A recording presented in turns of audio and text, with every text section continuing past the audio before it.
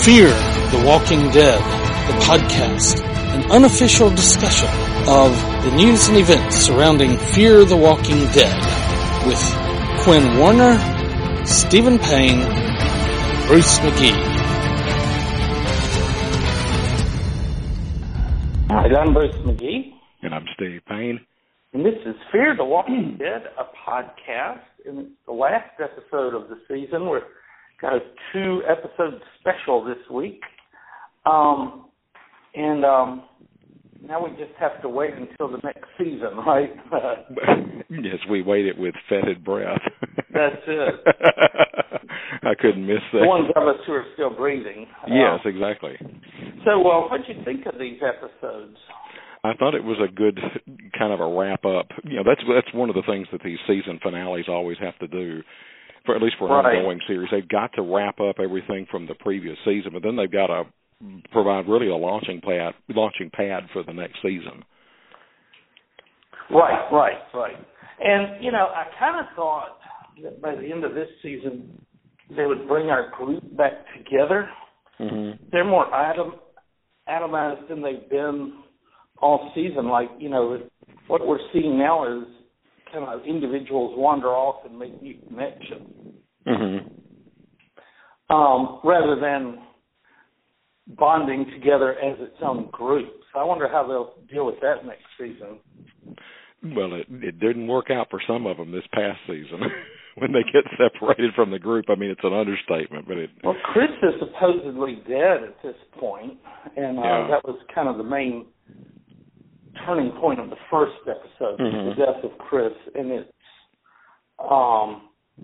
because, technically when he left with those guys, we talked about this last time, that we don't know for sure if it's the right decision or the wrong decision for Chris. Mm-hmm. Because his take on the way the world is, it seems to be more in tune with the reality of the era than Dad. But it is. It's sort of the old way of looking at the world versus the new way, Yeah. And that's the classic sort of oil and water clash. Oil and water don't mix. But then you remember that speech he gave to his dad where he betrayed his dad. Those words immediately came back to haunt him because he was driving, and then they put him down like a dog. He had a badly broken leg, and your choices are: we're going to spend months with this guy waiting for him to get better, or we can just shoot him. And that's what he had told his dad. I realized this fellow would just shoot me if anything happened. In the mind of a 15-year-old, nothing's going to happen. Right, it's that feeling of invulnerability and invincibility. Yes. Right. So yeah, I liked that angle. It was kind of for this series to be postmodern in its way. It was a rather traditional sort of treatment in some ways. I don't know how I feel about it, frankly, emotionally, in the sense that he goes off with the virtually amoral or new morality, whatever characters, and he gets his, so to speak, and you can read it as poetic justice, and yet, I don't know, I'm very ambivalent about the way I feel about the way they offed him, it's... Well, and, on the after show, they were talking like he really was dead. You don't know for sure. We didn't see him die. We saw the account of the bros that he was dead. The Ameribros. But you got to assume if there was any chance that he would be alive, they would have said it rather than allow themselves to be beaten to death. Well, and in fact, if you do bring him back now, it's going to look like a cheat unless if they come up with a really good explanation about, and of course they can't come up with anything since we'll get to it, but Travis offs them in retaliation. Right. So it winds up being almost an Old Testament-like sort of enactment of vengeance against those fellows, don't you think? That's what I was thinking the whole time. Almost Old Testament. Did you pick up on the subtext, or really the text of the episode? Like, did you notice the name of the episode? Let me see if I got it written down. If I've even got it written down in my notes here. I don't know. I don't think I wrote this down. I had gone looking for it because about halfway through the beatdown, which seemed to be the most interminable one ever on this show, it just went on. And I got thinking, well, here's Travis, who has spent the last 2 seasons refusing to fight. You know, and he was the man who wasn't going to fight, and he would fight zombies if necessary, but he didn't even like to do that. But he didn't want to be violent against people, and now it's unleashed, and this, you know, other side of him comes out, and I started thinking, that sounds a little familiar. So I went back and looked at the title of the episode, and it was Wrath. Oh, wow. Achillean sort of wrath, too. Yes, totally. He's Achilles. And I didn't know if it was just me with that reaction because I teach the Iliad every quarter. So I wanted to find out your opinion about it. But that is Achilles they're ripping off, right? Yeah, I mean, that seems pretty clear. And again, I mean, you and I've talked about this before, that ancient Mediterranean, and ancient Near East, both, there's some similar cultural ideas that come up, don't you think? I mean, maybe because of geography. From each other. Yeah, it's geography maybe driving that. Geography and you know, Lord knows what else. But I mean, I think that's a big driver of that. So he just loses it. You know, Travis absolutely loses it, and so that's why if they did bring him back, to me it would be a cheat. Again, unless if it's now another way you could bring him back would be in flashback sequences, and that would be doable. Right. And even new sequences of memories that have never been explored before, and then they suddenly come cropping up with Travis. We'll say he could remember, you know, taking the kid someplace when he was really little, or when he was in high school, or whatever. I mean, I could see that coming up too. But so I mean, in that regard, I mean, I'm all for the killing of the character because it really makes you care about the father-son, you know, relationship and what the father's lost, and you know what the community's lost too with not having that character around. Did we get any other major characters dying this time? I think he's it. So Salazar is still out there. Ophelia's been cast. Well, I mean, you got later on, you got Alejandro, of course, bites the dust. He's more of a secondary, you know, kind of a second-tier character, I suppose. Which one is he? He is the pharmacist, you know, the slash cult leader.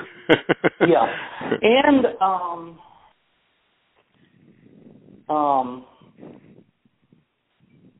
the guy who's from the hotel, he tries to step in and stop Travis from attacking the 2 boys. Travis just kind of. Oh, yes. Well, okay, so I haven't figured that out yet. Okay, so now the one guy, and he gets killed because he's essentially like collateral damage, I suppose. Right, yeah. And, you know, Travis is now a murderer. But the other guy now that did the autopsy on that body, one of them, is his name Hector? Yes. Hector is your brother. Is he the one that died? Well, yeah, I think he was. Let me look in my notes here because this is what I've been trying to piece out, and I should go back and look at like a cast listing. So, is he related the one that does the autopsy? I'm assuming is a young medical student or a newly minted doctor. Is that right? Yeah. And is he related to the people in the hotel, like the lady that's been running the hotel when they show up? I don't know. I couldn't figure it out. That was a little unclear to me. Hector Reyes. Now, is he the one that was killed, that Travis killed? I don't know. I was trying to figure it out.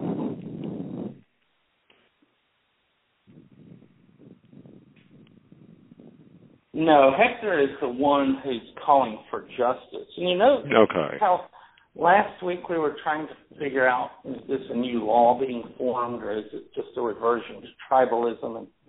And it becomes clear in this episode that it's a reversion to tribalism, at least for Madison. It probably bears out that old proverb, everything old is new again. Well, in an apocalypse, I mean, I would imagine that would be the case. And the other proverb, blood is thicker than water. Because when it's Travis who's killed 3 people with his bare hands, oh, well, you got to be a little more understanding, peaceful understanding. Where's the love? And this tribal mentality, of course, is the one we're kind of born with. We're born with this predilection toward tribalism. If you notice, a lot.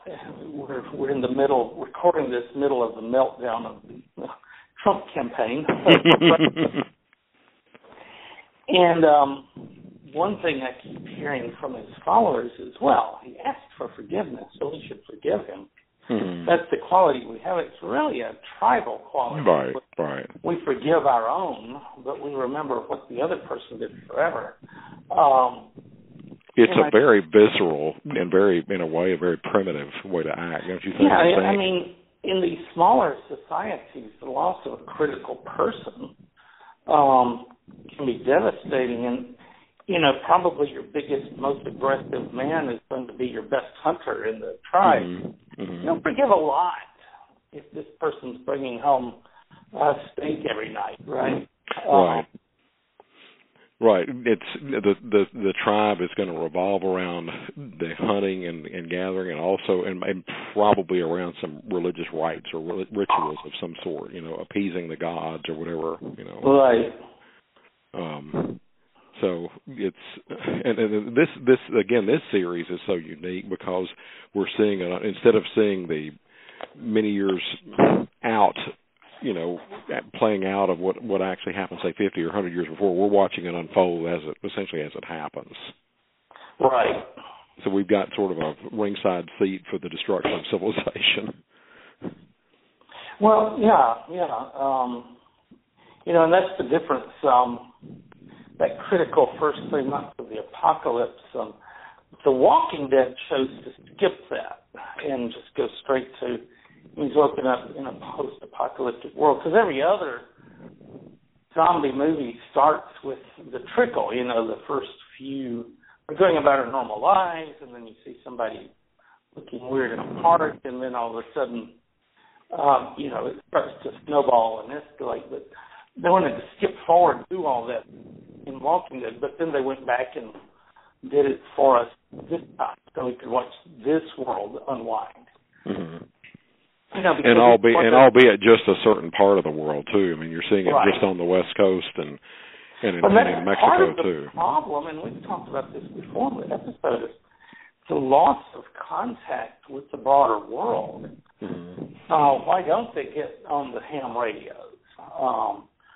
You could generate enough power to man a ham radio and then but nobody does it anywhere. It's just they may not know how to operate the instruments themselves or the radios themselves. I mean, that's some of the old farts have this memory.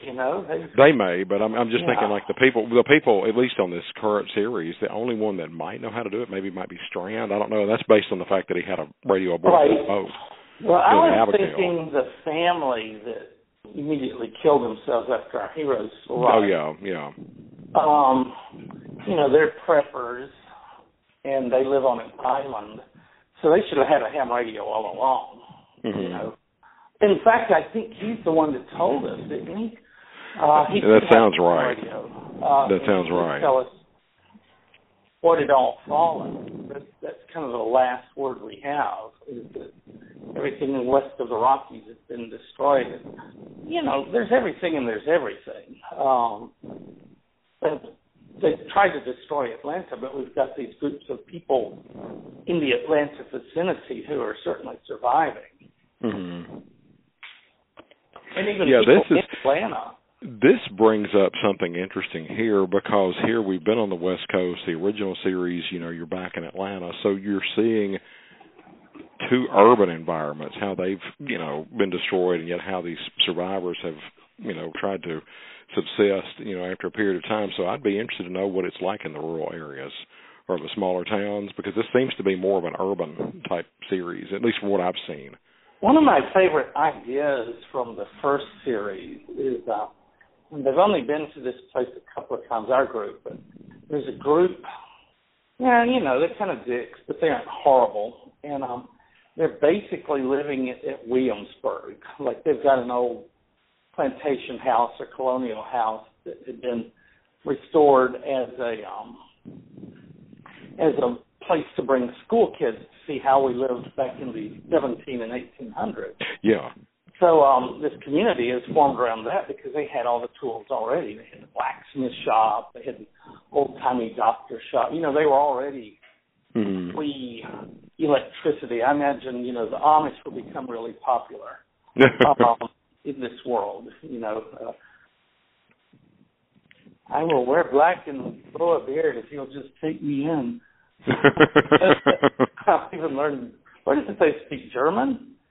What's that, the Amish? Yeah. Yeah. Some dialect of German, and the so-called plain people. Well, they'll be the ones that were sitting pretty, because they make their own clothes, and they still do things the old-fashioned way. We're seeing this mix of technologies. It's not just a mix of ideas of people trying to form a new ethic in the midst of the apocalypse, but you've got this mix of technologies where you have something. Well, they're driving around in vehicles, for goodness sake, with internal combustion engines, but yet they're having to jury rig certain things in order to, I guess, put civilization back on its feet, or try to put civilization back on its feet, like in the Colonia, where they've rigged up their own electrical grid and that kind of thing. Because there's some images where you see them, various things. I don't know if it's like windmills operating, and it's they're trying to generate electricity by a windmill or what, but they seem to have some power other than just their vehicles with their gasoline and diesel engines and so forth. Right. Well, what else happened in the first episode that we hadn't gone over? Yeah, I like that opener. I want to go into that when this thing comes back up on my phone here. Ophelia is driving around the desert, and the car runs hot, or the truck runs hot. And that's always a bad sign, It's just it's almost getting to be kind of a visual cliche that when somebody is stranded someplace, there are going to be these heavy breathing zombies and snarling zombies out shambling around. The worst people. Yeah. Who is that guy? He was a familiar actor, but I couldn't recollect who he was. Captured Ophelia, and that's the last we saw of her. I don't know. I'm not saying that he looked familiar to me. I mean, I'm not watching a lot of network TV these days, and so I'm not sure. He's not like a super major actor, but I've seen him on stuff before. Maybe he's some character actor, you think, or? Right. That was pretty interesting, though. She goes across the border, and then you see these people that are, he has captured her. And I'm trying to think, is this where we also see some of those guys with guns, and they're lurking around the border with this fellow, that's captured her? Maybe she's, I can't remember if she was trying to avoid them, and so she got... Because that's bookended later on when you have Nick and Luciana go across the border. Right. And then you have we don't know if it's U.S. Border, the former Border Patrol. I guess they call them ICE, agents nowadays. But I don't know if it's those guys or if it's, a bunch of preppers, survivalists and whatever. But you could see how every one of the old animosities and race hatreds and so forth and so on, like not just general racism, but xenophobia and Islamophobia, et cetera, how an apocalypse would magnify and multiply the effects of those sort of right. The people that are left are the ones with the guns who are raging idiots, and so naturally they're manning the border and shooting anybody that comes across. Right. They think they're preserving America or whatever, and it's a pretty unsettling image. I mean, I was really kind of creeped out when I saw this guy, standing over her, and he has a gun in hand, and that was just a really creepy image to me. Right. I mean, I don't know, did that sequence work for you as an opener, as far as a way to kind of kick off this, season finale? Yeah, it did. So we move from her truck that's run hot in the desert, whatever she's stranded out there, to Travis blaming himself for not protecting Chris and going through all the soul searching. Oh my God, and that's the other thing is he's trying to. That's what Achilles did was he felt all this guilt for failing Patroclus.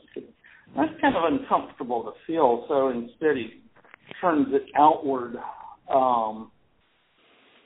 and attacks the boys that were immediately responsible for his death. But he feels responsible too because he let him go. And he didn't adequately teach him. He's somewhere along the way he failed to impart his value. See, that setup like that makes me wonder then if he's going to have to pay a price himself down the road. In other words, if poetic justice will be an act. Well, but I mean, like the ultimate price is in losing his life or the lives of more members of their family. Their little makeshift family they kind of put together. I mean, that would be the ultimate price to pay. In this world, you are generally rewarded for that kind of violence. You kill the other side and you have peace for a while, and these are bad people who deserve to die, which you could argue in this case, but that's not why he was killing them. He was killing them out of instinct.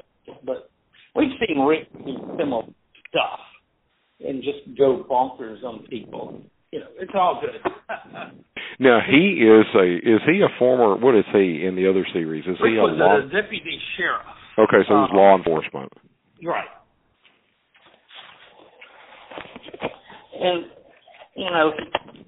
his role is that kind of morphed into his role as the chief of the tribe,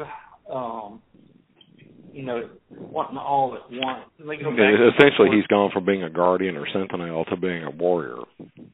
Yeah, basically, right. He's using the skills he got as a deputy to fight the other groups. So it's not just. It kind of. I'm wondering if if Travis, even in a way, is sort of an archetypical character of this father, and yet father, but also teacher, and the teacher is related to the priest. Right. In terms of does that make sense? In terms of their function, and particularly in a tribal society. Well, generally there will be the warrior, and then somebody else will fill the wise old man role. I think it's always been a man. Mm-hmm. The conscience of the group, and they always get killed. Right. Oh, you mean in the Walking Dead yeah. series? Maybe the old person who still reads the Bible and believes that there's a larger destiny. And they have to buy the farm or whatever. Right. Maybe that's to make the others think about what they're doing to themselves and to this larger culture, I suppose. Right. Well, we move from that to when this thing flips around here. So Nick, we then cut away to Nick. He's left the Colonia on this weird mission. There's a very mysterious mission. He goes into the zombie pen, goes through the bus into the zombie pen. And has anything about that bus struck you as being kind of symbolic? I mean, you think about that. They're going through the remnants of something, which is a bus, which is, again, a symbol of the old world in the sense that it's not just a means of conveying lots of people from one place to another, but the bus is a symbol of what? That old school. Right. And the old system. And he goes out of that into this new world. It's like a tunnel of a sort. He goes out of that into the back. Yeah, it is like a tunnel, isn't it? Yeah, I've been thinking about that from episode to episode because they keep lingering on the thing. It's really It's got some symbolic value to it. And then he goes and the pharmacist moves it at some point to let the walkers out to attack the invaders. Yeah. Our monsters versus your monsters. Yeah, and I think our monsters won. It looked like all the narcos were either run off or killed. Yeah. The lead narcos were kind of in the lead of that group. Yeah, they were zombies now, which was pretty. I mean, that was poetic justice. Join the other people in the ring around. I thought it was weird that those guys would want this place. It seems to me that they had a perfectly good spot in that. Narcos are us. The narcs are us. Yeah, and it seemed pretty defensible, and people were trading with them. So I didn't really get why they wanted this other place, except this is the new world. Right. Something you take it. Right. If other people don't like it, they've got to be strong enough or smart enough to keep you from taking it. It's kind of like we talk about the paradise. Well, yeah. Well, we're talking about the tribe mentalities like gangs too, which are probably again sort of variations or mutations of tribes. Gangs generally have a tribal structure. The familia, even to the point of many of them, the people are blood relatives. Right. Those are the people you can trust, the people you grew up with. Now, here's where we get, after Nick leaves his mission, and we find out he takes the OxyContin to the, Narc Mart or whatever you want to call the thing, or Narcs or us. We cut away to preserve their relationship that they've been having, but it's too late. Well, we cut away to Alicia, who tries to comfort Travis after Chris's, what we think is a disappearance. We don't know yet that he's dead. Right. And she's trying to make amends, and she is what amounts to his stepdaughter. Right. I feel, poor Alicia. She just, she never gets a break with it. They always, like Travis more or less says, the only thing that matters is my blood son. Screw Alicia, screw you, Madison. And, it's like Alicia can't catch a break. Although I don't think it hurts her as much as the fact that her mother ignores her. This is just a stepdad who hadn't been there that long, probably.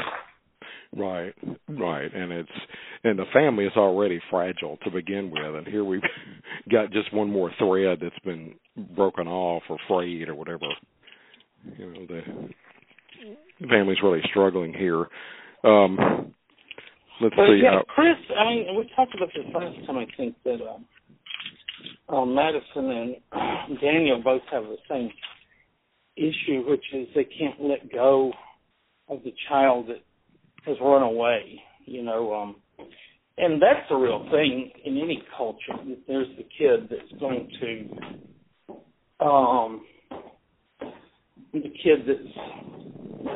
going to cause all the drama and be the bad kid, quote unquote, and oftentimes they wind up going, but then they're still the center of gravity, even though they're far away. People, that's all they worry about. In the story of the prodigal son, the father sees him coming from afar and runs to meet him. It's like he's sitting there every day watching for him to come back.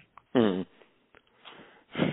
struck too with the echoes of the open boat again. It's if you look at the old Stephen Crane novella, for the listeners, if they have or have not read the thing, may have read it maybe in high school or college, but. Being strong in the post-apocalyptic world is no sure bet that you're going to survive, just as it was in the open boat. Well, and it's one of those conundrums with this type of story. You're trying to put the randomness of life into a story where you, in theory, control everything. I wonder if there are authors out there that flip a coin to decide who dies and who lives, like to add some truly random into it. It's a good question. He was, when they went to this brings up a good point about Chris. When they went away to the after show, you remember he has a contract to work on another series. Oh, I didn't know that. Yeah, I think so. That's a tip. This is a typical thing. A lot of times they will kill a character off, or they'll, this is the most drastic example of it. A lot of times they'll just have him move away or something happens. But, I mean, yeah, he's supposedly moving on to another series. Especially in this could have gone somewhere for a couple of years, and then they could have brought him back in seamlessly, doing full Kurtz or something.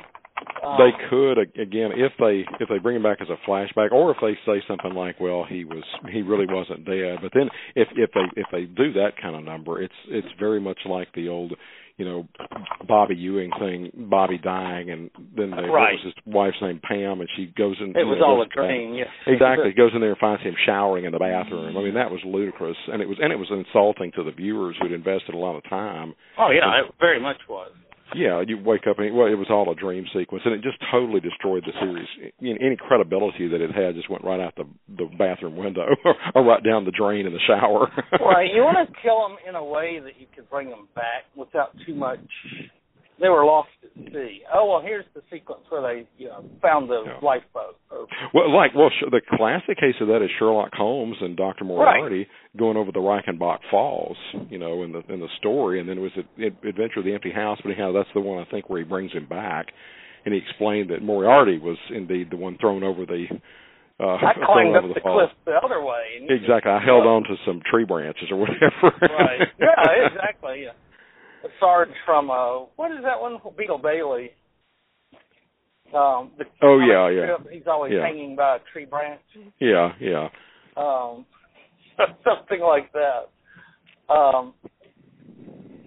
So that's a really dicey move to kill off a character and then bring them back. I mean, that creates a real sea change in the series. Again, if you want to keep credibility in the thing.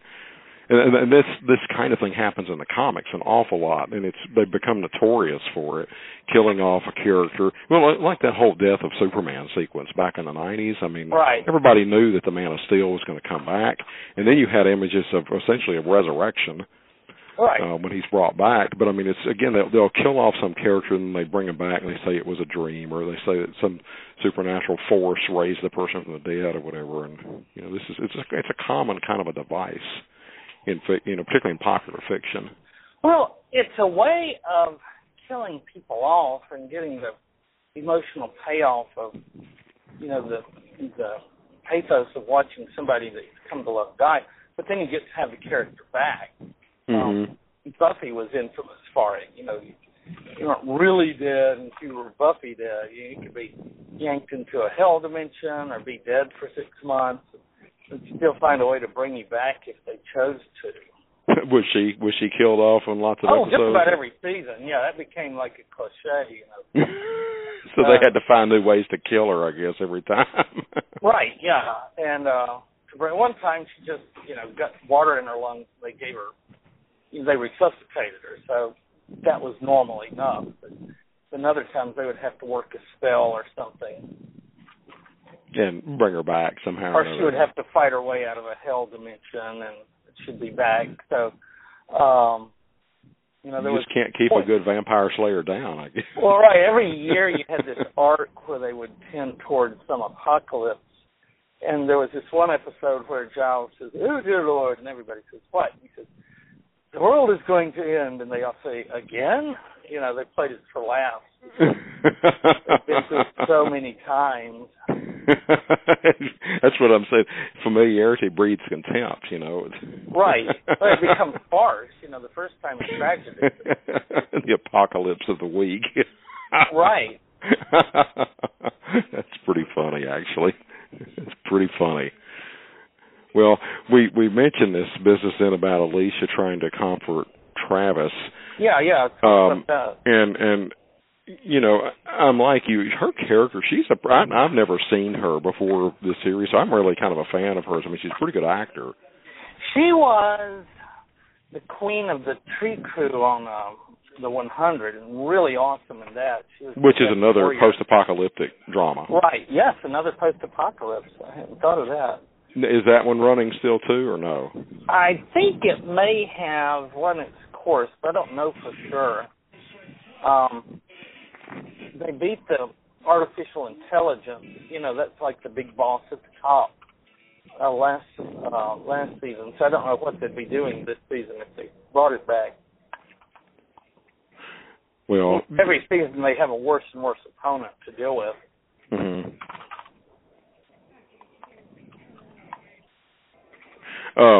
So we mentioned that, and there's something else. I like the sequence. This could be a setup, and in fact, probably is a setup later on. Nick tries to deal with the narcos. Right. He goes with the Oxy to make a deal, and then they have to come up with a plan to beat them. And they don't have a lot of weapons, so they have to use their wits. I wonder when they're going to get smart enough to go back and get the weapons out of the guys that have become zombies from the other side, you know. No, and go and commandeer their firearms or whatever.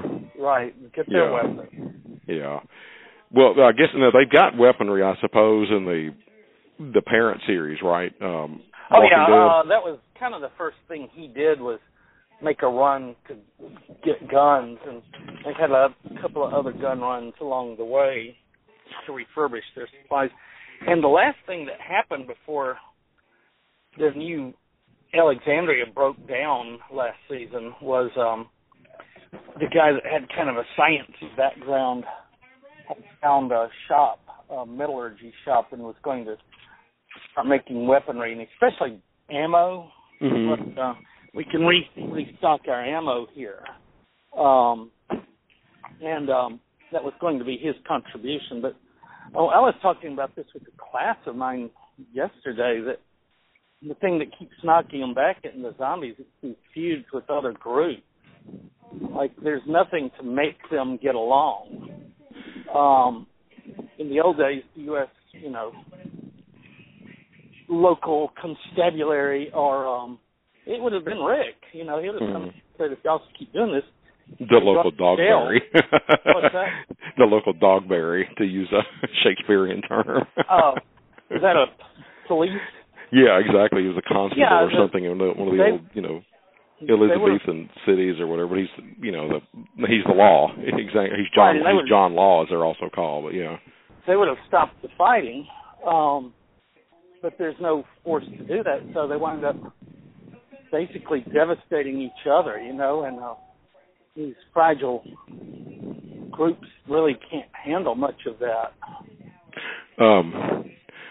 This group, how would you distinguish, or is there a way to distinguish this group of survivors from the group, say, in Walking Dead? If you look at the core group, of Madison and Strand and Travis and Nick and Alicia and so forth, and maybe Ophelia. I mean, how do they differ from? This core group is smaller and younger. I would say those are the two main differences. And how about in terms of their personalities? So that, in other words, or is there a lot of variation in the personalities, or is it sort of just a basic range of how humans are, and they're always the people that advise for peace and the ones that want to go to war, and we haven't found a good spiritual leader for on the real, somebody like Herschel. We haven't had that in this series, because anybody that has some kind of group they're leading, it turns out to be a horrible cult. Mm-hmm.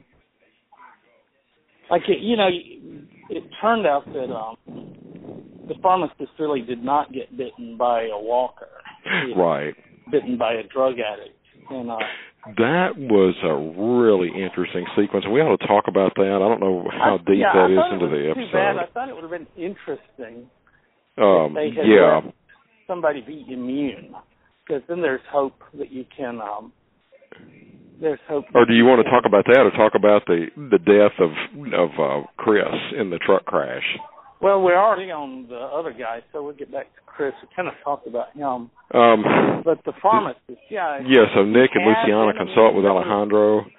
If he had been immune, that would open up a whole new area for the supply. And there's no reason that there shouldn't be somebody immune. Almost everything out there's somebody whose immune system has figured out a way to fight it. Right. I mean, you hear about old people that had been to Hiroshima dying finally. They were irradiated in 1945. And right. Their immune system was able to keep going for another 70, 80 years. Well, you know. It was, but yet you had some of them, you know, they wind up having children, it damages their DNA. And so then you have more problems, you know, with that irradiated DNA that right. You know, jumps from one generation to the next. And it probably all depends, too, on how the proximity to the bomb when the first A bomb went off. I'm sure the people closest. The ones at ground zero, I imagine, were mostly vaporized. I mean, right. There were some survivors, but still, I mean, a lot of them were, you know, they start streaming into, I don't know if you'd say hospitals or what, but anyhow, they start streaming in, and you start seeing people with these terrible radiation burns. But the point is that almost everything that we've faced as a species, somebody in the species has had the right. key to surviving it. Even possibly people who are immune to AIDS, you know, like HIV. Right. Are they really, or were they just lucky? You know, and how do you figure that out? Well, what brought this home, you look in the sequence here, this is what we're talking about. Alejandro, Nick and Luciana have gone in to consult with him about their next course of action, and while this is going on, a zombie revives on the table and attacks them. Right. And he bites Alejandro and a woman. And I guess, is this the sequence then that reveals that Alejandro is not immune? Right, because he quickly starts to show symptoms. That was. And I was waiting for it. I was thinking, okay, is he going to get sick now or not? That was to me, a really interesting take on the cult type idea too, because I don't know of many cult leaders when they go down fighting. They go down defiantly. In other words, like Jim Jones or David Koresh or any of those people, Heaven's Gate. I mean, they turned out he wasn't really trying to be a cult leader. He had just kind of gotten, you know, that status. Right. Because everybody thought he had survived this fight. And he'd been using it to try to keep the group together. So she appeals to his better nature to do that one more time and to get them to safety and help defend the Colonia, which he does. Right, but it's an interesting take on the fact that, I don't know, maybe not all cults are alike. I don't know. It's not the standard. Like I said, it's not at all like Jim Jones or David Koresh. It's very different because they never did admit that they were, you know, misleading people. In fact, again, to the bitter end. He was always a narcissist or a psychopath or whatever it was he was. Yeah, or sociopath or something. But yeah, he's just really. Although, you know, if you go back and look at the Jim Jones biography, when he was younger, they did a lot of social good at that church. You know, when they were in the country. So right. I kind of wonder if there had been at some point a decent guy in there somewhere. You know, like there are people that are always horrible, and then there's people that get worse, and even people that get better. Well, that's the. Oh, go ahead. Yeah, I was just going to say that's the nature of the apocalypse, I guess, that it does magnify our best and our worst traits, I suppose. It reveals what we're really made of, don't you think? Right, what you were inside or what you could be. You know, some people come out. It's sort of you could make the case that the apocalypse itself is kind of a catalyst, you know, where they, just like a catalyst. Yeah, or I mean, it doesn't. It itself is not affected, but it does affect other things. It's catalysts either slow down or speed up chemical reactions. So these speed up human reactions in a sense, or human nature. Well, and like Carol in the other series, with this battered housewife who becomes super badass in the apocalypse. So it wasn't probably just her husband holding her in that spot as a victim, but also society in a way. There's a lot of things that encourage people to stay in whatever it was they were, their situation was. I guess we should go back now and do the business about the Brandon and Derek who have survived the truck crash. Right. Well, it was one before we leave the pharmacist. I thought it was interesting that they chose to have Madison find him as he was dying, but not learn that Mick had been there. He kind of senses it, but he's not able to talk to her, and they don't talk about Mick. It would have been another choice entirely. Oh, Mick, yes,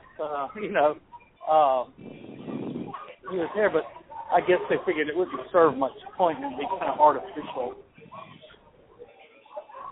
Yeah. Well, let's see. Something else, I think, there was really interesting exchange between, we're seeing this really complicated and interesting, I think, relationship between Madison and Strand. Right. And she goes and consults with him about Chris's disappearance, and she's convinced, you remember, that he was traveling with this, the Ameribros, as I'm calling them. Oh, right. The bros show up, and they're being douchey. Come serve us, you Mexican Jew. We're Americans. Come fix my arm. It's like that old book that came out years ago, The Ugly American. I mean, it's that kind of... Yeah, they really were everything worse about that kind of American. Yeah, it's just the other really... ugly American, the guys in camo at the border. Yeah, it's the feelings of entitlement and the egotism, and it's like a bunch of Trump supporters, basically, or maybe more like Trump himself. Yeah, entitlement is a real critical factor in American culture, especially for people like me, middle-aged white men from the South. We grew up understanding that our role was to be the masters of the universe, and every time women got the right to work, and all of a sudden women can be doctors, and African Americans are going to school with white Americans, and we are all sharing a water fountain now, and every one of those is a blow to that entitlement, and that's why you see the rage on the right at this point in our history. Their world is crumbling around them. I mean, this is what they see. Their world is going. Their world is dying. The way this world was arranged for their benefit. And if you've ever seen Mad Men, I've heard. I mean, I've never watched the series. I know it's about those advertising execs, the 50s and 60s or whatever. But yeah, the executives are in their offices having sex with the secretary and getting drunk and passing out all afternoon, while these really top-flight women sit in this vast warren of death in the middle. The nice offices around the edge with their views in Manhattan, and here these women in this kind of warren where they're all, they're typing all day. They're actually making the world safe for the executives. They're the ones that make that world run, but they're almost invisible. The honey or, darling, the only time they're noticed is when somebody's trying to have sex with them. But otherwise, it's just kind of part of the scenery, It's a very privileged world, and I think I wonder. I'm sure, and it'll be interesting in this case, and also in the case of the series, and really in the contemporary world, to talk with a sociologist about the different levels of white privilege. Right. Because a person like a Trump, for example, has loads more privilege than somebody that's some poor white, that's living here in North Louisiana or living in the Delta or someplace. Right. Obviously, he is, the product of the Mad Men era. He came up at the end of that.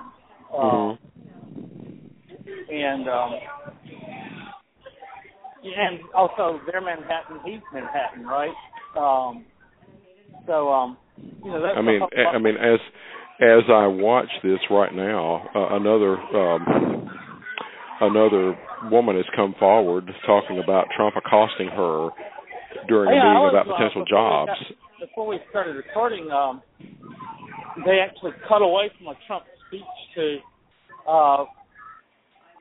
go to a competing news conference with the Trump accuser. And, for the last year, every time Trump's been on TV, they've just pointed a camera at him and let him go. And now they're starting to cut away. So this is that world. This is what's good, a strength from what you say. And I don't know again anything about that original series of Walking Dead, but the new series using an African American, I would say a lead character, definitely in the core, the core characters. But you have one African American character, you have a woman who's Anglo, but you do at least have a woman. You have a lot of Latinas. You have several Latinas in the cast too. Yeah, we've had some really strong, and they said on the after show they want to keep the hotel as part of their set next year. One of the settings for one of the groups. That's why they left Strand there.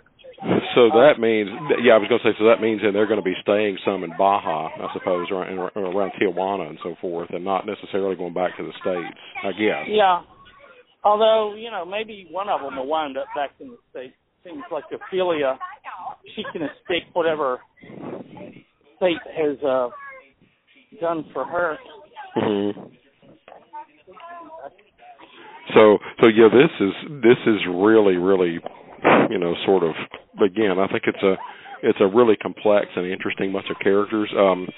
I like this, more of this living on the fly sort of approach where they wind up setting up the former parking garage of the hotel, I guess is what it is, as a sort of a hospital or like a MASH unit. Or triage, yeah. Yeah. Not just for health, but also for, screening people before they make them part of the hotel crew per se. Right. They probably want to find out what talents they have and whether they can make a worthwhile risk. Because we've talked about this before, the tension between a bigger group with its,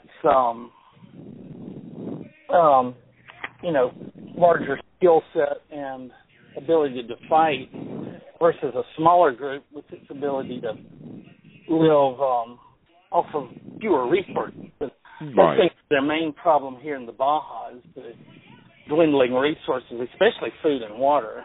Right. Especially water. They probably have more food than they will water in the long term.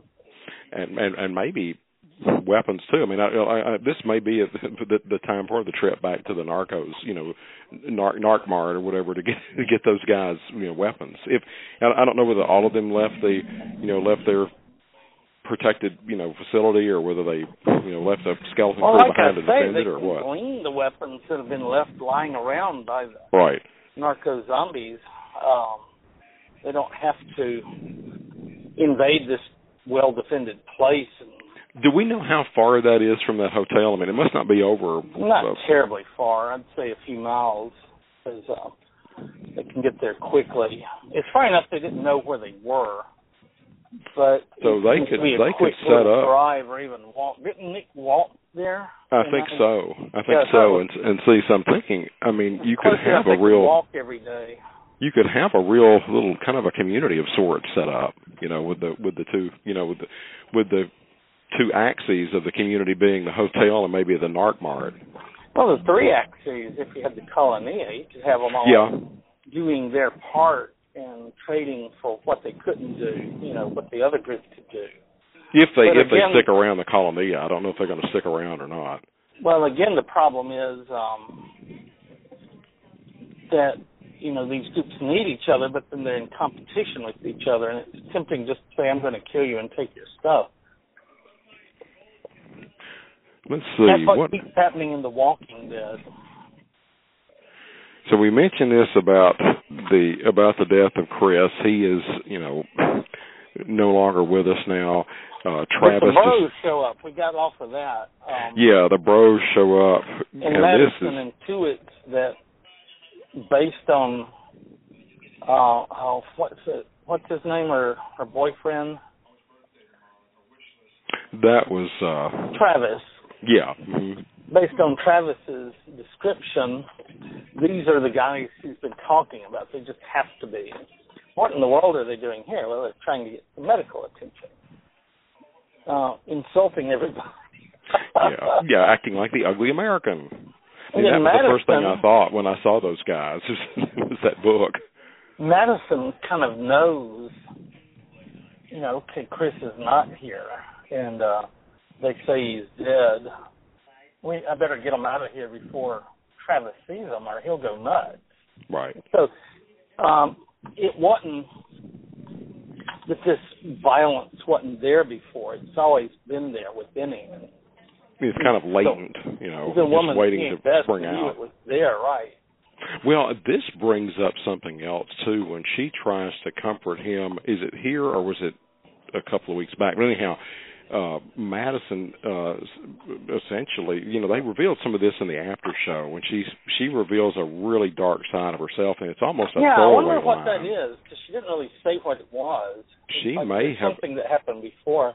Well, you know, her previous husband was. I wonder if she killed her husband. Well, yeah, she's saying now she revealed that he. Story. She's revealed now that he was a suicide, but yeah, who knows? She might have killed him. That's what I'm saying. She may have taken his life. Who knows? Or she may have, at the very least, knocked the hell out of the guy. You know. She has a dark aspect to her character, and it's part of this series, but by virtue of its very construction, is good in the sense that you couldn't tell this kind of story very effectively in a one-off movie, unless it were a series of movies, and even then you've got to wait months between installments in order to watch them. Whereas a series like this, you can reveal new details each week, and they more and more. It can have an arc, a story. Exactly. Yeah, these individual plot lines that last for multiple episodes. You know. I think, you know, at some point, I like this series. I think at some point they kind of hit the wall when they run out of possible plots. You know, like we followed all our plot lines to their end, and now we've got to figure out something else to do. That's typically when they do something really bad, jumping the shark moment. There used to be a name for that too. What was it called? A Desperate Hours type story. But anyhow, what they would do is they would lock all the characters away, and it's from the name of a movie. Oh yeah, they've had versions of that. You know, in the what is it? Would be just a locked room and everybody's yelling at each other for the whole time. Yeah. That, and a lot of times in series, those come towards the end of series, particularly in TV. They come towards the end of series when the series is on its last legs, and you know the thing is about to be carried out in a box. You know. Unless it comes back. Well, we go on to going back to Nick. You know, he goes into Alejandro's living quarters. Or I should say Alejandro comes in on Nick's living quarters. He tries to keep him from leaving. You remember Nick is hell-bent that I'm leaving. And he forces the issue with Alejandro that you're not immune. You know, that's actually, it's a minor reveal, but it's a pretty significant minor reveal. Well, I mean, like I say, this could have been the turning point of the apocalypse. He had been the one that's immune. We could start making... Yeah, it's kind of the theme in Z Nation is there's one guy that's sort of immune to the zombies. Maybe we can make a serum from his blood that will keep other people make them immune. That's, if you think about it, if you go ahead and, at least right now, particularly early on in the series, because this series is only, is this season 2? We've just wrapped up season 2. So if you reveal that kind of thing that early, that there is somebody immune, I mean, the days of the series I would think would be numbered, wouldn't you? I mean, I don't know. I mean, they've lost the infrastructure to take advantage of it. So, you'd have to try, in addition to rebuilding everything else, they're trying to rebuild science at this point, enough that they can actually make a virus. The last ship, that was their thing. They come back from the North Pole, and they've got the pure disease, and they can make an inoculation. But the seasons 2 and 3 have been how to rebuild society once it's collapsed, because 90% of the people are dead. So it really is a really big pandemic, in other words. It's like a super flu, and they're able to keep more people from getting sick, but they've got a whole society to rebuild, so that's what they've changed the focus to. Like, here's this, what is the lowest secretary of, in the president's cabinet? it's like the Secretary of State at the top. What is it, Commerce? Down there at the bottom. Anyway, you've got one Secretary of the... and by the order of succession, that person has become the president, I guess. Because everybody else died, right. This one person happened to be immune. And so you find them in their spider hole and you take them out and set them up and make them president. And then, are they up to the office? And but it changes. It does definitely change what the show is about. Well, this is a good way to jump to Ophelia, because we've talked about Alejandro and Nick and how Nick has forced Alejandro's admission. If we cut back away to Ophelia, she has made her way to that fence. It's clearly, I couldn't figure it out at first, and it dawned on me finally, it's got to be the border fence between the U.S. and Mexico. What's left of it once you get away? Yeah, it's not Trump's wall yet. Right. Thank God. But so she makes her way across the border. She ends up getting trapped, and a guy's got an automatic rifle on her, holding her at gunpoint, and he says, "Buenos dias, señorita. Welcome to America." I mean, it's really cold. Well, and that's where I recognize that actor, but I can't find anything on who that was. So,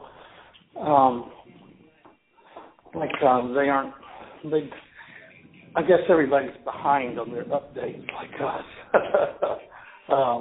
It's hard to find much on the new show. I did find she finds herself being shot at. She seeks cover behind a tree, but the man shooting at her comes over and takes her knife, and that's all that recap says. I was wanting to know who did it. There was as we do the setup for the second half of the season finale, when Travis kills off Brandon and Derek, there was something really unsettling about that, where you see it, we're seeing it through the eyes of those other characters, but he's in a glassed-in room, if you recall. And that makes it all the more unsettling, I think, because it's not like you have to imagine, like Hitchcock would have you, for example, in Psycho, you don't see Norman Bates kill off that character in the shower, Janet Leigh's character, you see the blood dripping into the shower and then running down the drain. Right. And that's how, you hear angles that really exactly. And you hear the really unsettling music, the minor, kind of music. And in this, there's no imagination at all. I mean, it's just down and dirty, in your face killing. And you see it. We see it through the eyes of those other characters. And I thought that was, in its way, that's actually pretty effective. Yeah. Because you don't have to imagine this man's loss of his civility. I mean, he's, you actually see it, as it unfolds. It's the wrath of Achilles. Yeah. I guess he is the Achilles kind of character, maybe in his way. He's been Achilles didn't fight because he was angry, but that was his wrath. Everybody gets confused because when he goes back into fighting, that wrath is over, and he's mad about something else at this point. But what will it take to bring you into the fight? That's a typical trope. Like at the beginning of the movie, the sheriff is disgusted and tired and takes off the badge and the gun. And this is in Walking Dead? No, this is in any movie for the last 3 years. Puts it all in a trunk and shoves the trunk under the bed. And by the end that the badge and the gun will be back in their place. The only question is, what will be enough to motivate that person to come back? And usually the death of a close loved one is what it is. Mm-hmm. The best friend dies in the case of Achilles, or the son is executed by these two douches that makes Travis break.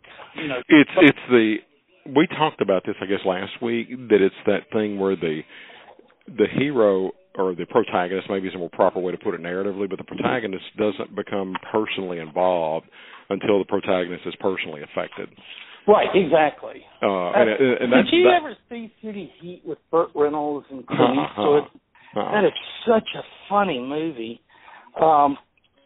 They're old partners from the police department, and Burt quit the police and became a low-rent detective, and so Clint is just permanently mad at him now. Even though some level of best friends, he's really angry because he feels betrayed. Best friend left him with, and they both are in love with the same woman. So you got a love triangle going on too. Right, you've got a double rivalry between them, and so there's this little scene at the beginning.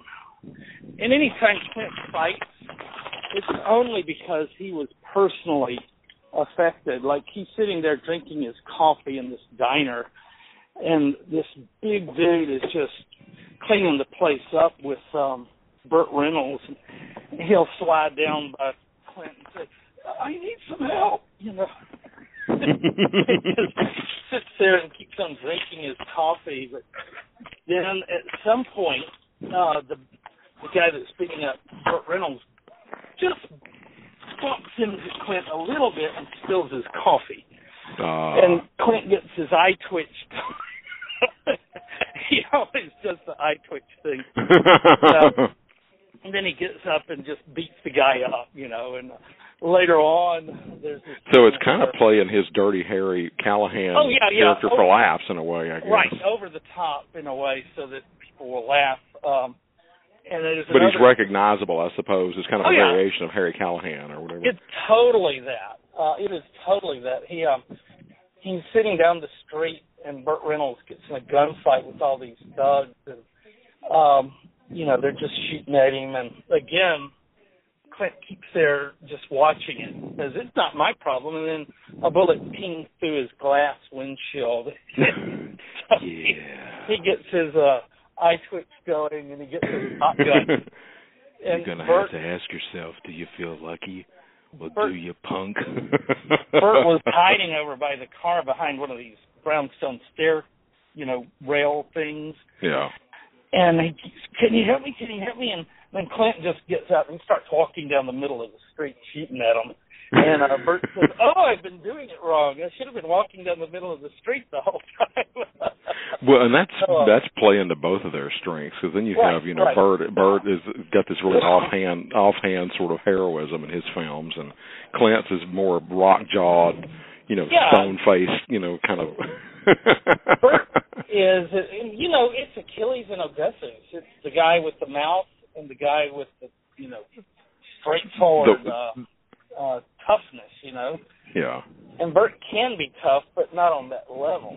Right. This is his wits. He's rather like Maverick. You remember Jim Garner's character? He's a little bit like that, or like Jim Rockford, too, in the Rockford all those Files. Characters, are descended in one way or another from Odysseus. Right. Man never at a loss is the epithet, Polutropos, many twists. They also call him that. And so that's the character I write, Secret Agent X. I mean, he's a master disguise. Well, that means he's a trickster, you see. Right. And he's always not just a step ahead of his enemy, he's 10 steps ahead of his enemy. He's always thinking like a chess master. He's thinking, well, if I do this move, he's going to do that, and I'll do this and this and this and this and this. And so he's always winning as much by his ability, and he's a jiu-jitsu master too, but he's also winning by his wits. There's this Chicago PD, and the captain is a little bit of both. He's mostly Achilles, but he also thinks ahead, and there's this one guy that killed his son that he goes out and kills and buries. And one of the couple of people that knew where it happened, I think the police tracked his cell phone, and he was in this place this night for this long. Let's go and start digging up that area, and he had moved the body because he knew somebody would find the body there. So, while the coast was clear, he had gone back and cleaned up after himself. So, that's that one step ahead. Most people just bury the body and leave it. Mm-hmm. But he buries the body, he comes back and moves it. Right. Well, I want to set up with the second part of the season finale. Yeah. They haul some of the other survivors, haul Travis away, and essentially have a trial for him of a sort. I mean, it's like a tribal trial, if you will. Wouldn't you say? Lynching is more closely what it's going to be, because I think they were going to kill him, and Alicia, you can't do this. The guy crew steps up. She sticks a dagger in his rib, and the guy just, he's about to shoot, and he looks surprised, and he goes down, and there's sweet little Alicia doing her thing. Well, and it's the two scenes are really remarkable. You've got them carrying him away. Maybe they are going to kill him, but they're going to talk about his fate in one way or shape or form. It's just a question whether they're going to act on it. And then you have juxtaposed against that, back in that room, this Brandon character has come back to undead life, as has Derek. So Madison has to off them, so she buries a knife in Brandon's head. Do you remember? Right. And then she does the same with the other Ameribro. So, I mean, she's getting to be a real big bad mama jamma, Right. Madison, she is killed, and that's partly what she talks to Travis about. You couldn't love me if you knew what I've done. Hey.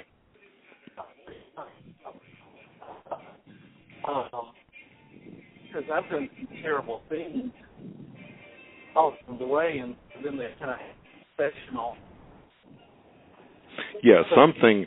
There's some. Again, she is to me. She and Strand, and I guess it does seem to be that the other character, Salazar, that we've lost him.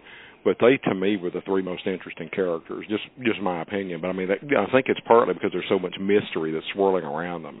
I think at some point Salazar is going to come back. Not going to let him die on screen and never find out what happened. Yeah, well, the woman that plays his daughter, I can't think of her name, but anyhow, Ophelia is the character's name. And she said something about her father's death, and then she went back immediately and kind of changed it. And so I'm wondering from that if there is a kind of a plan for them to resurrect that character in some form.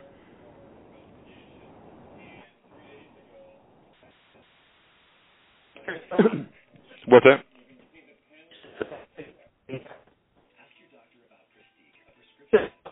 Hey, can you hear me? I think our connection is getting kind of bad. Oh. All right, we're back.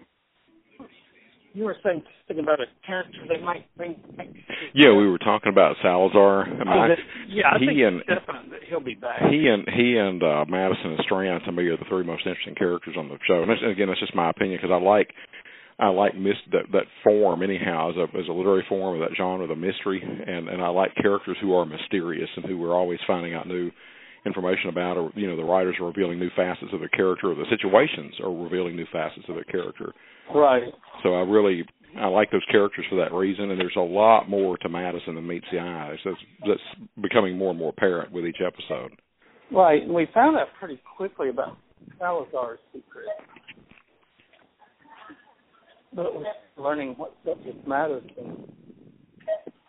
Because there's stuff she hadn't mentioned. She did mention some stuff. I think we'll probably get in a flashback.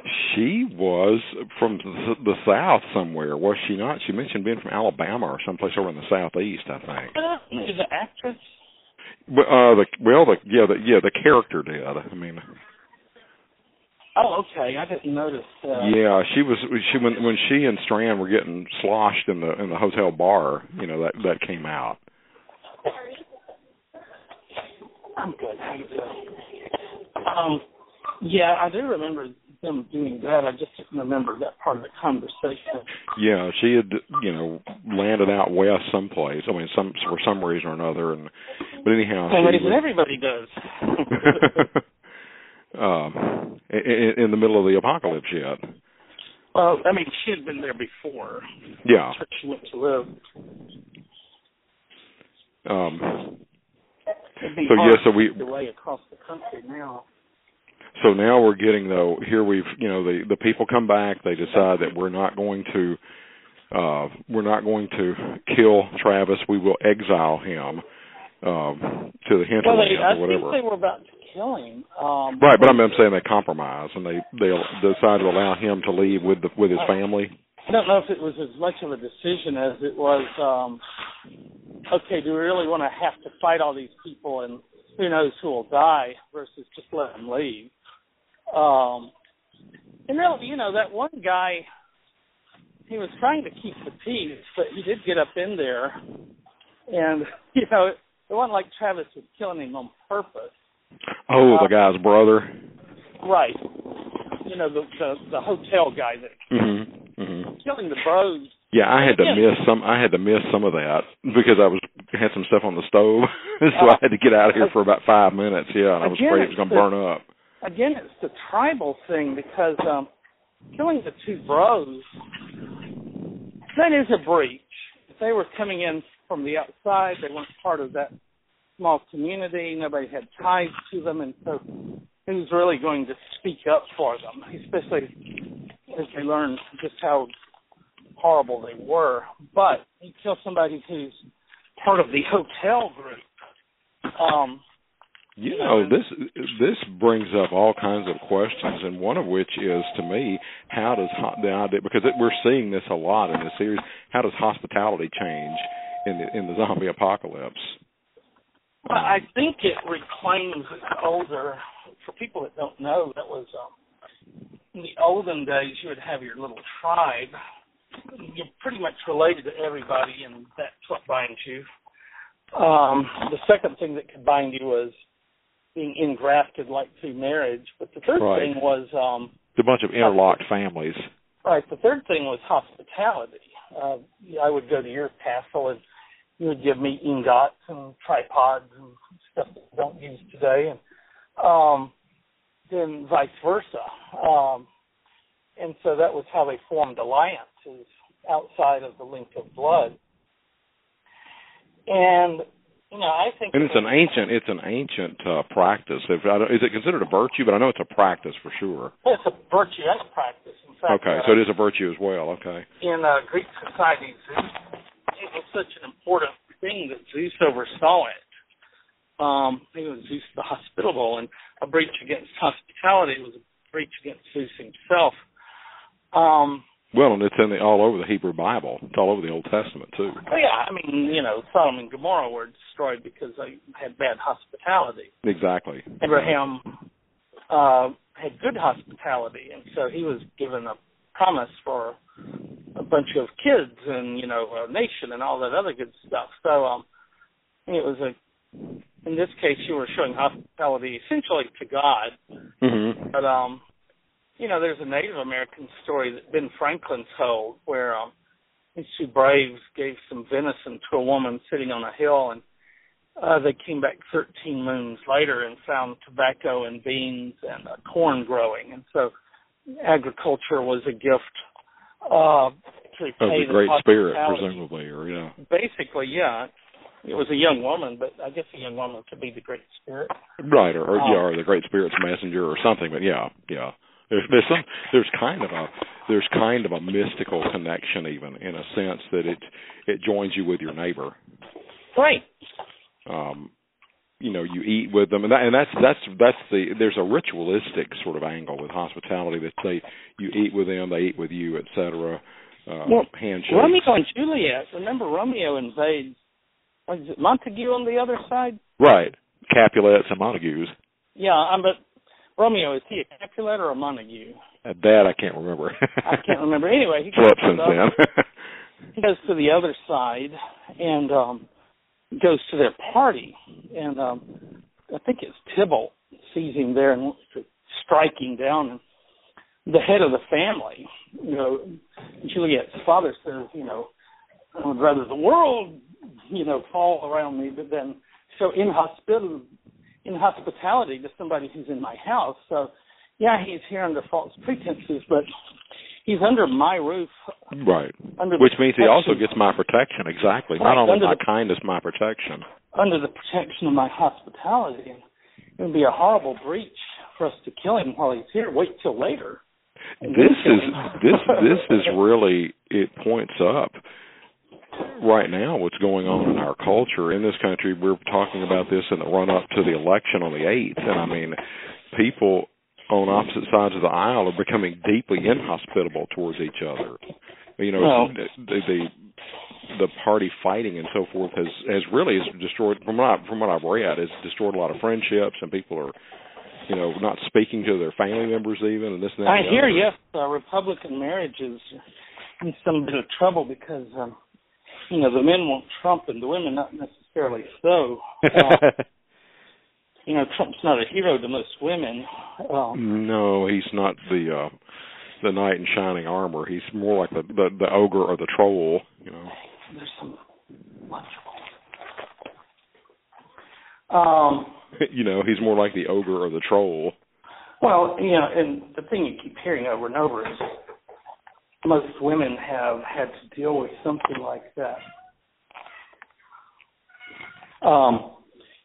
There's this blowhard who is totally unready for, and there's, he's been supported by women all these years who make him appear ready. That's the Mad Men thing again. Mm-hmm. But the real talent is out there in the middle, working hard but totally unrecognized. Right.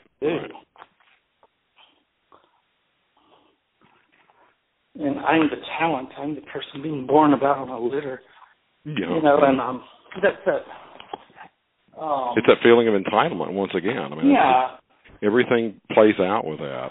Well, that's one of the things that you and I in our generation lost is when we grew up, it was kind of expected you'd get a job as a college graduate, and they would supply you with a desk and an office and a secretary.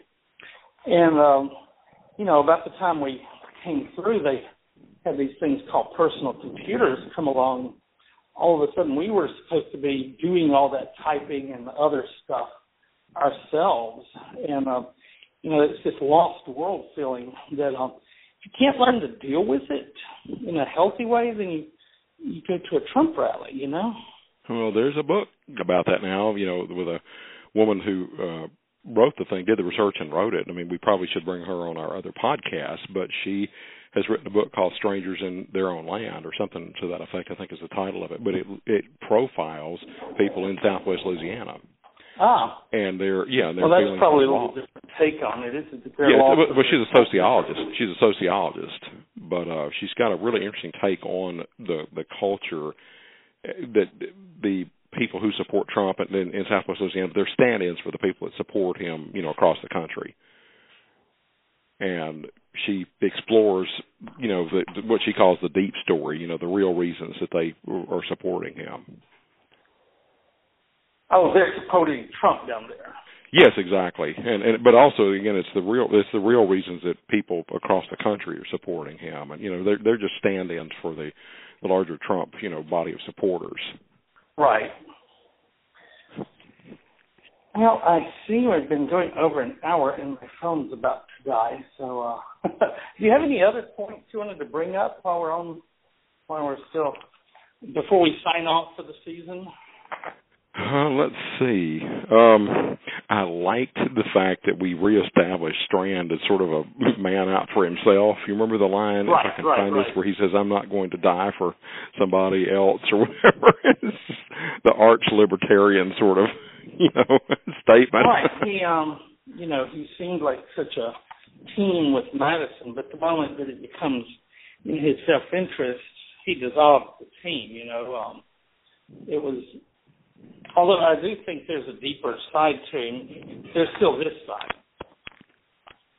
And I think we ought to, if we can say this before your phone bites the dust here, but the whole business about the Nick and Luciana leading those survivors, almost like an Exodus sort of thing, back across the border, and right. They've seen this helicopter, you recall. Yeah, and they think it's a sign of hope, but it's a sign of rednecks with guns. Yeah, exactly. It's like everything it seems to be in this series.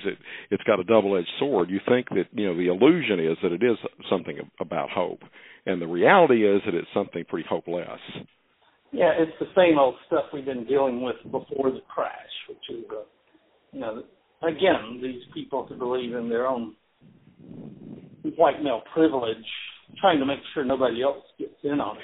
That was pretty terrifying. Me being met at the border with all the abandoned cars, And right. these, people are standing there with automatic weapons, and there's what's shaping up to be a massacre right there at the border,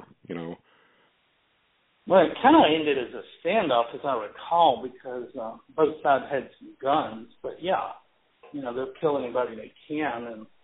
But typically, guys like that don't want to get too close to the fire themselves.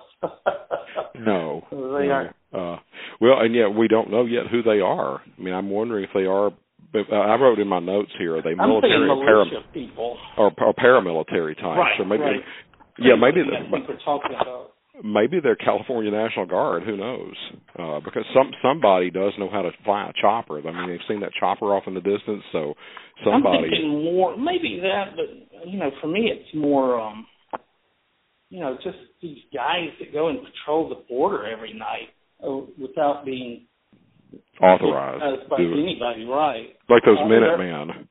Yeah, the Minutemen, those type of people. There was a guy around here, and I don't guess this is any harm in saying this, but he was a former newsman at the CBS affiliate Monroe, and he left his position over there. Eventually, he was going to be running a blog, so he claimed. But anyhow, he also supposedly went down to Arizona or someplace, or New Mexico or someplace. I think it was Arizona, and he was supposedly going to join up with those Minutemen. I mean, he was so paranoid about the so-called illegals. Yeah, I mean, it's really surreal. Was it related to too much cocaine? It seems like who knows? This guy, one of my cousins knew the guy. He was pretty right wing, and he was, just obsessed with the idea of protecting our borders, and it was just the worst kind of paranoia going on with this guy. Right, because Monroe's so being overrun by people from other countries. Well, he left his position in Monroe supposedly and went down there, like I said, to Arizona or someplace. I think it's where it was, and it was one of those Minutemen for a time. Now, what he's doing now, I don't know. But, yeah. Oh my God, he started the zombie apocalypse early. yeah, he was trying to get a head start on the death and dying. Well, I use this show as an example to my students about what happens if we take away the structures of government and civil society. Everybody thinks it would be great if we didn't have all this government. What's it going to look like? I personally think it will look like Walking Dead. Because how do people act when they think they can get away with stuff?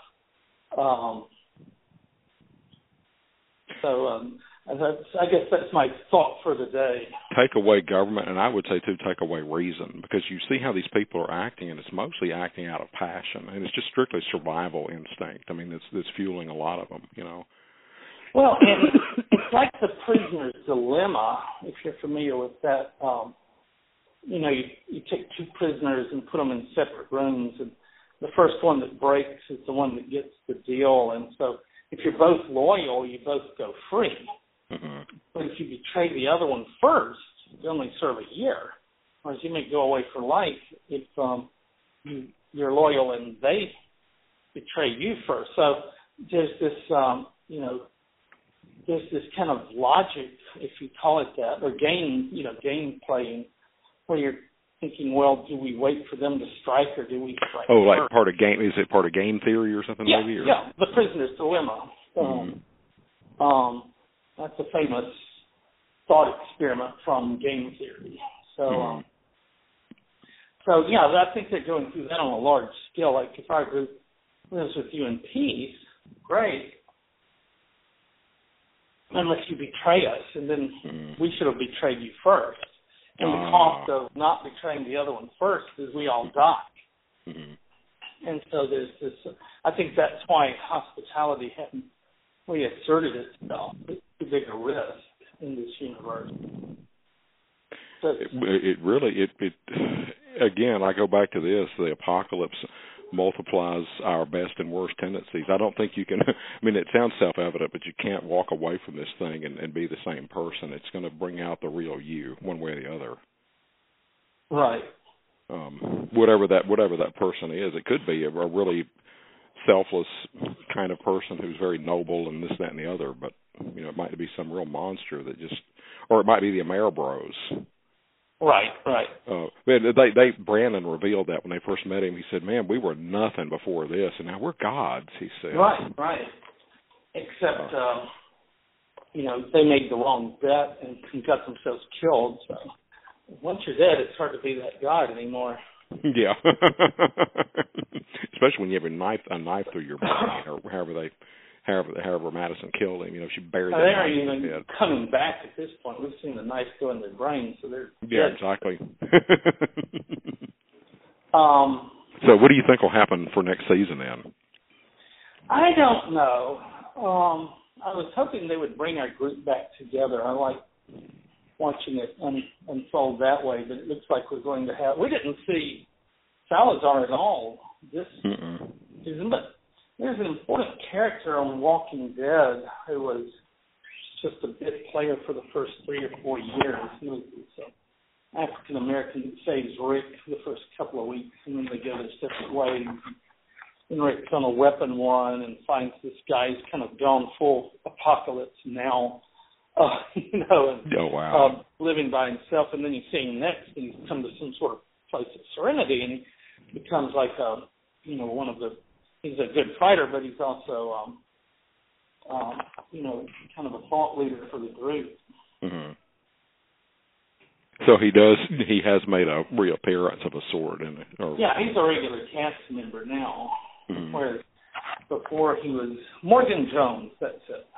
Is that his name or his character's name? His character's name. Okay. The actor, Lenny James, he's been in some stuff. I've seen him before.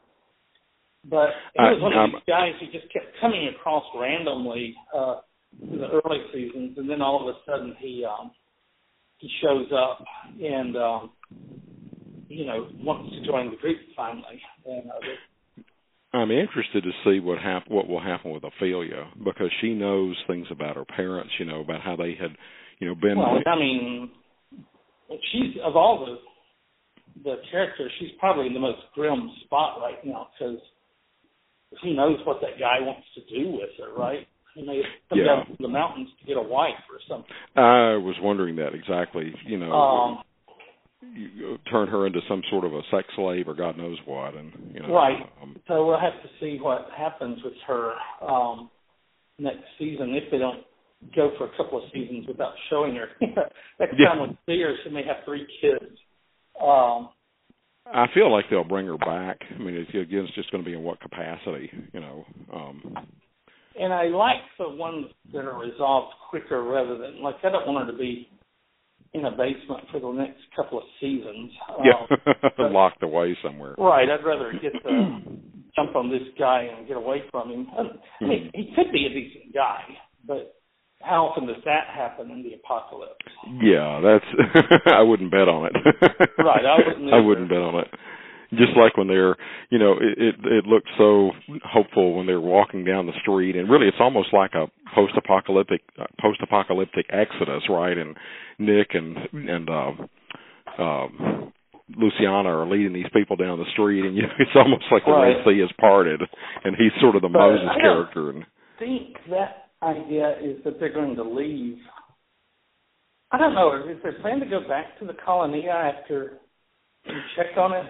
Yeah, that's what. Did you say that they're going to keep the hotel? You said in the next season. Yeah, the people have already announced that they're keeping the hotel around, so we'll be back there. So I imagine we'll be back at the narco Walmart.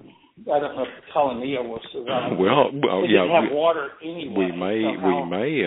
We may be, and it could be the same thing here. That the Nick and Luciana and that crowd of people going across the border, those people that ambushed them may be connected up with the same guy that ambushed or has apparently taken prisoner Ophelia. Right. They could be one of the same group of people. Are. All right. Well, anything else? I think that pretty well wraps up, and I think it's a good setup for season 3. I think it'll be a good start. We'll have to pull together the loose ties from all these places. It will be helpful. They'll probably rerun all the episodes. All of you that are following this thing and maybe lose track of what's happening. Go back and watch the episodes as they'll run them. They'll run them back to back in the run up to the I'm launch. sure they'll do that. Yeah. All right. Well, for Fear the Walking Dead, a podcast, I'm Bruce McGee. And I'm Steve Payne. We want to thank all of you for listening to this week's season finale episode. We hope that you'll join us for Season 3 of Fear the Walking Dead, a podcast. Bye for now.